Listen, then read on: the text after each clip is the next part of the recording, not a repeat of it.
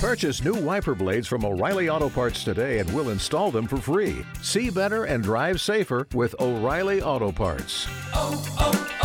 O'Reilly Auto Parts. From wherever you are around the world, welcome to the Circle of Insight, a show that explores the many facets of human behavior and the wonders of the human mind. And now, here's your host, Dr. Carlos. Welcome, everyone. Well, today we got a very interesting interview. We're going to learn about wolves. And who's going to help us out? Dr. David Meech. He's a senior research scientist with the U.S. Geological Evolution and Behavior at the University of Minnesota. He is also the founder of the International Wolf Center. So let me repeat that. I'll edit that last part out. He's also the founder of the International Wolf Center. So we're going to learn a lot about wolves today, and let's not waste any more time, and let's get started. Welcome, Doctor. Well, thank you. This is so interesting. I mean, everybody's always had a fascination with wolves for some reason, one reason or another, and they seem to be interchangeable in the sense of how people view them, whether they view them as a predator in a negative light, or sometimes view them as a positive, a sign of strength and resilience and whatnot. First of all, what got you interested in wolves?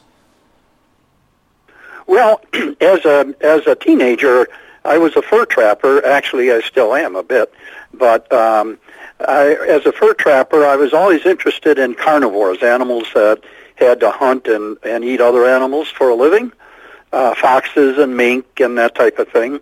And when I had a chance to, actually I was given a chance to study wolves for my graduate work, and I jumped at the chance and started the project that's on Isle Royale in Lake Superior. Oh, fascinating. And then the wolves kind of went from there.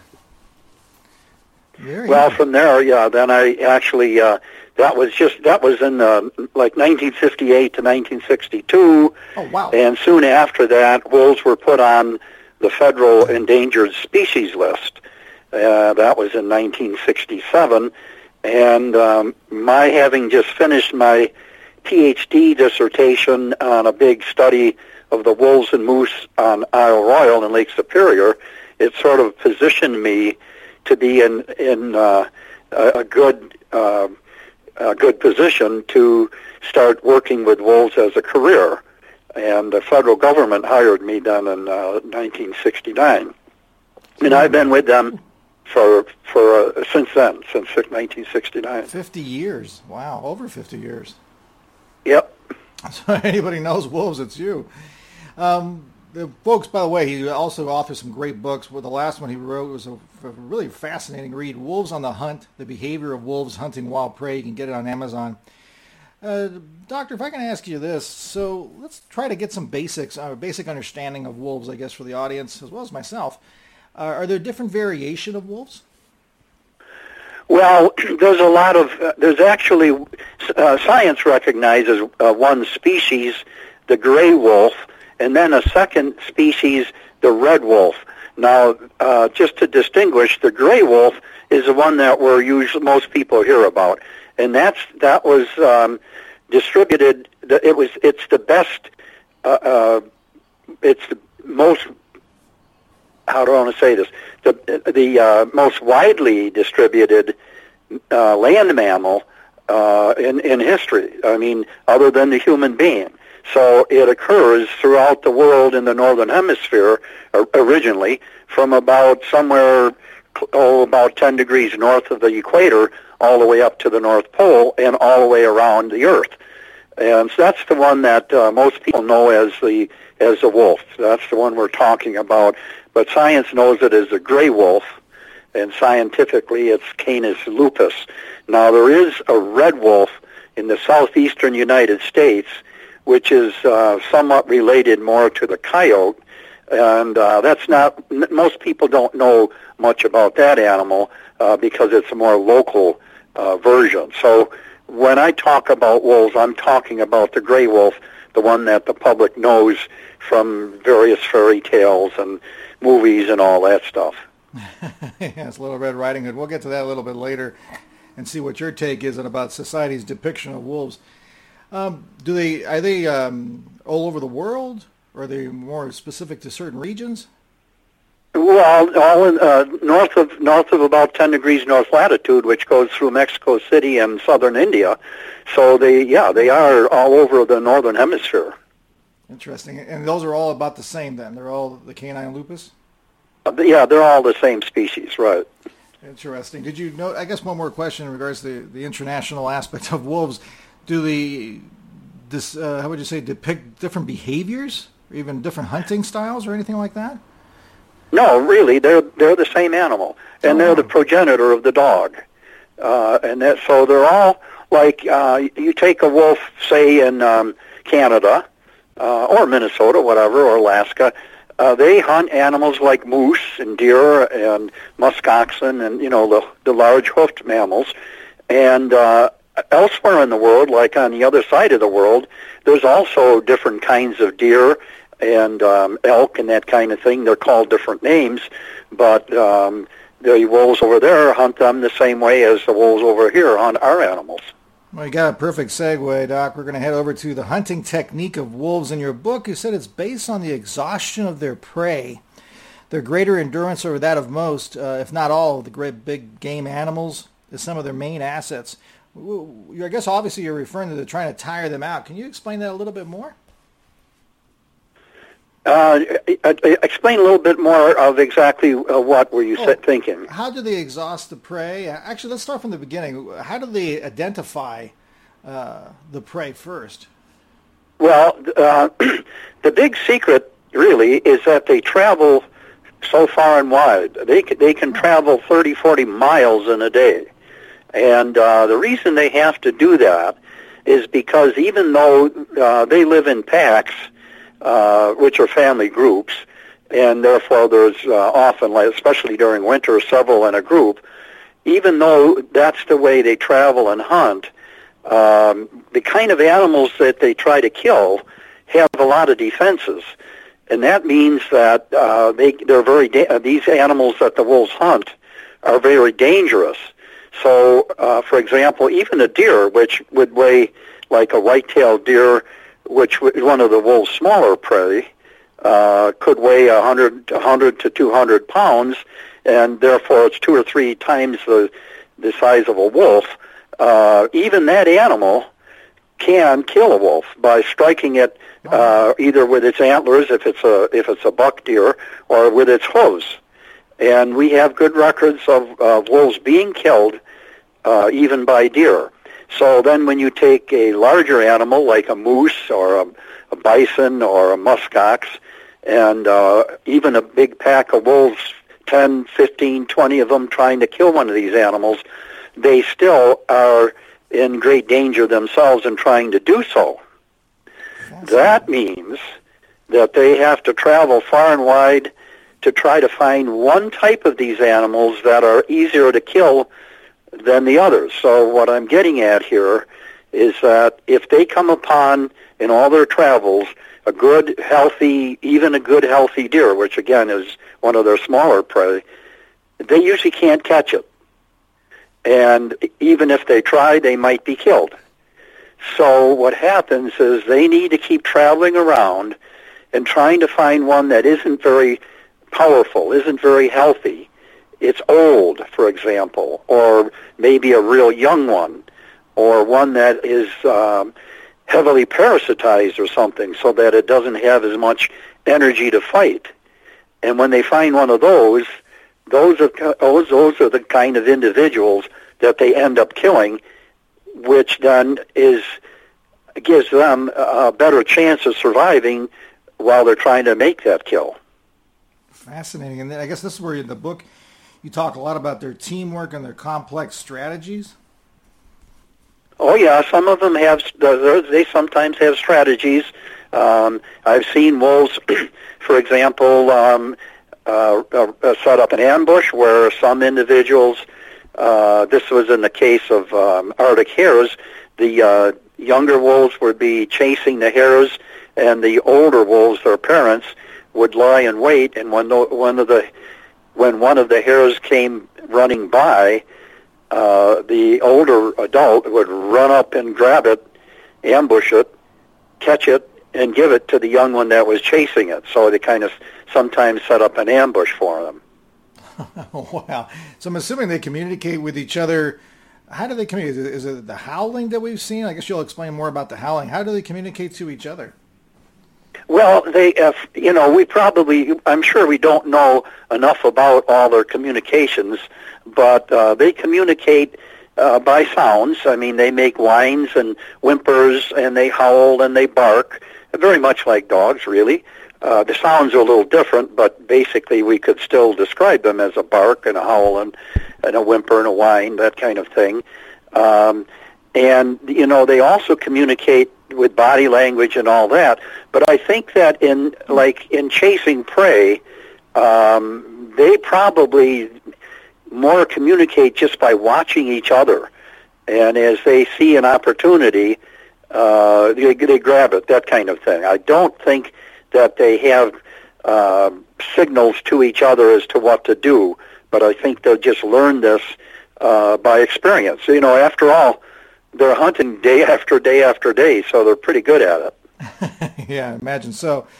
I can't imagine they're not lifting one paw up and giving two fingers as a signal to move forward or back.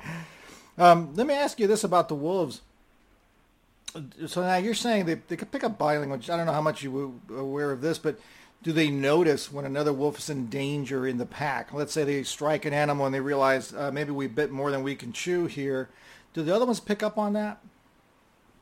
Well, yeah, they do. More often it's a matter of abandoning the attempt before they get too far into it.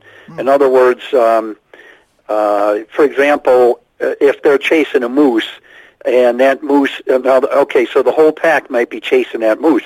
But if the moose suddenly stops and it starts striking out at the wolves and it stands its ground, it doesn't take the wolves very long to decide that, we better not tackle this one.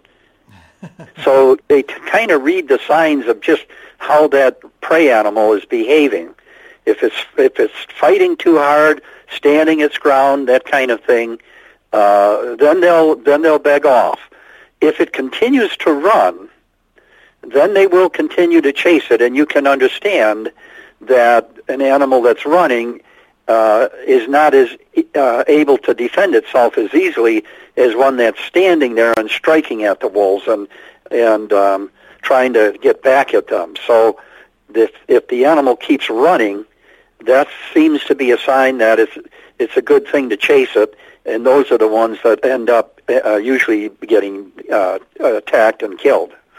And they typically. But I have seen cases where they have attacked an animal, wounded it, and couldn't kill it, and then just left it. But that doesn't happen often, but I have seen it. Oh, really? That's interesting. Yeah. In fact, in one case, it was a moose, and the whole pack, there were 15 of them. Oh, wow. They attacked that animal, made it bleed, wounded it, stuck around for several hours, and then eventually just abandoned it. And several days later, a lone wolf came up and killed it. But it was pretty wounded by that time. They typically utilize the stalk and ambush type strategy, or one or the other? No, typically it's travel around and catch the scent of an animal, and then try to sort of sneak up on it. They don't rush right away when they smell it. They try to wait until they get within striking distance, and then they rush it. And that initial rush either will cause that animal to run or to stand its ground. And then, as I say, if it runs, then they keep following it and biting at the back end of it, slowing it down. And then if it's a big animal like a moose or even a large elk, one wolf often will go around and grab that animal by the nose, get a good big bite on the nose, and they hold that animal then. Oh, wow. That usually stops the prey animal. And while it's stopped trying to defend itself from this wolf that's got it by the nose. The other ones are biting it around the rump, up around the flanks and the rump, and then with the whole group pulling on it, they often can pull it down and then keep attacking it until they kill it. Amazing stuff. And I know in your book you did a good job of almost quantifying their ability, because you mentioned they look at it, they have an ability to size up the cost-benefit ratio of each hunt, which is a fascinating way to look at it. That's what it amounts to. It's a question of, we need dinner. Is it worth it trying to get it from this animal, or is it going to be too dangerous for us and we should go on and find a different one? So that's kind of an assessment of a cost-benefit ratio. Fascinating stuff. And how much does a wolf normally weigh then? Well, it depends. Some of them in some areas are it varies. But say, for example, now I'm in Minnesota right now. Our wolves in Minnesota, an adult male, average adult male would be roughly around 85 pounds, something like that. Oh, wow. A female, a little about 15% lighter. As you go farther north, say into Alaska or mid Canada, then they start running up around. The males be running around maybe 115 pounds, females around 100, something on that order. Then as you go even farther north, they tend to get a little smaller. The wolves in areas like in far south, for example, the Mideast, like Israel, Iraq, Iran, those areas, they tend to be smaller, something around 30, 35 pounds or so. Interesting. Now, I'm a professor in forensic psych, and a lot of times we tend to correlate the wolves either, like I was mentioning earlier, with the pro or the good or the bad. A lot of times they refer to them, not refer to them, but use an analogy between a criminal and how they stalk their victims, looking for the most vulnerable, similar to a wolf, I guess. What do you think about those analogies? Do they give the public a misperception of the wolf? Well, when you look at it in those terms, the wolf is really just it's an animal that evolved like every other animal, and it's just trying to gain its living that way. When we start thinking in terms of humans, then we start making judgments and that kind of thing. So, I don't think it's proper, for example, to think of a wolf because it tends to kill something to eat, that I don't think it's proper to see it as a bad animal unless it's taking something that you treasure yourself, like a cow or something like that. And that's why some people dislike wolves, because sometimes they kill cattle and sheep, and in those cases, then because we can't tolerate that, I mean, it's a conflict with humans, then that's where the government usually steps in and maybe kills the wolf. But it's still not a matter of the wolf being bad. It's just doing what comes naturally, really. That's a great point. Excellent point. Now we're going to segue for the last few minutes talking about wolves and interacting with humans. I've seen some videos and some individuals that own wolves as pets. Would you advise that, or does it matter?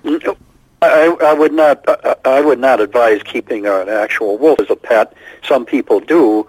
I would say if you want a really good wolf-like animal as a pet, get a dog, because that's really a dog is a domesticated wolf, really, and they have the same behavior. There's really the only real difference between a dog and a wolf is that we've bred wolves to become dogs, and they are more trainable. They're more you can make them behave better than you can a wolf. If a dog is doing something wrong in the house, you can usually in some way chastise him or punish him or something and get him to stop. With a wolf, it's hard to do that. But other than that, basically, they're the same animal. If you look at the genetics of them, they're almost exactly alike. That's fascinating. I didn't realize they were so similar. I guess my second to last question would be, are they dangerous to humans if you bumped into them in the woods, and what would you do if you did see a pack of wolves? Well, most of the time, you wouldn't bump into them because they are afraid of you, and they run away. Oh, really? Now, there are some exceptions, though, and we do need to mention that. There's areas in the world, for the more less developed countries than that, for example, India, there in the rural areas, sometimes wolves will actually grab children that are out in the fields and not being watched by their parents, and they'll carry them off, and they will actually kill them and eat them. So that does happen. And in North America, in the last 50 years or so, we know of 2 cases where wolves actually have killed adult humans, and they will eat them. So that happens, but it's very, very, very rare. And, when you think of all the areas of northern part of the U.S. where there's wolves, or Alaska or Canada, there's 50 to 60,000 wolves in Canada. Wow. You almost never hear of one killing a person. In fact, as I say, we only know of 2 cases. And yet people are camping and hunting and fishing, hiking, boating all across Canada and Alaska, northern U.S., and it's very rare for any of them to be attacked by a wolf. So, yes, if you live in the woods and there's wolves out there, watch your grandchildren. Don't just leave them alone to play in the backyard all the time. But don't be afraid to be out in the woods yourself. Your chances of being attacked by a wolf is almost 0. Wow, that's good to know. I guess my last question will probably be the toughest one for you. Dr. Meech, after 50 years of working with wolves, what was the one thing that surprised you the most that you've discovered over the years? That surprised me the most? Yeah, or you found the most fascinating, however you want to frame that, I guess. What surprised me the most is just how much wolves have to travel to find an animal they can kill. When I started, most people thought that a pack of wolves could kill just about anything they want. Even biologists thought that. And I found pretty quickly that isn't true, but it was quite a surprise to learn that most of the animals they try to kill, they can't. It's only, in fact, the one study I did originally on Isle Royal, I mentioned for my PhD, I learned that actually of the moose they try to get in winter, they only are successful about 7% of the time. 7% of the time? Yes, Wow. That's a whole different perspective on the wolf. Fascinating indeed. Thank you so much for taking the time to enlighten us a little bit about this beautiful animal. Well, you're quite welcome. Where are you going to be having this podcast? Oh, hold on one second. Let me put that on pause. And thank you, everyone, for listening. Make sure to support us, share the podcast, and subscribe as we find out some interesting news there about the wolves. Who would have known? I never knew. Have a great one, everyone.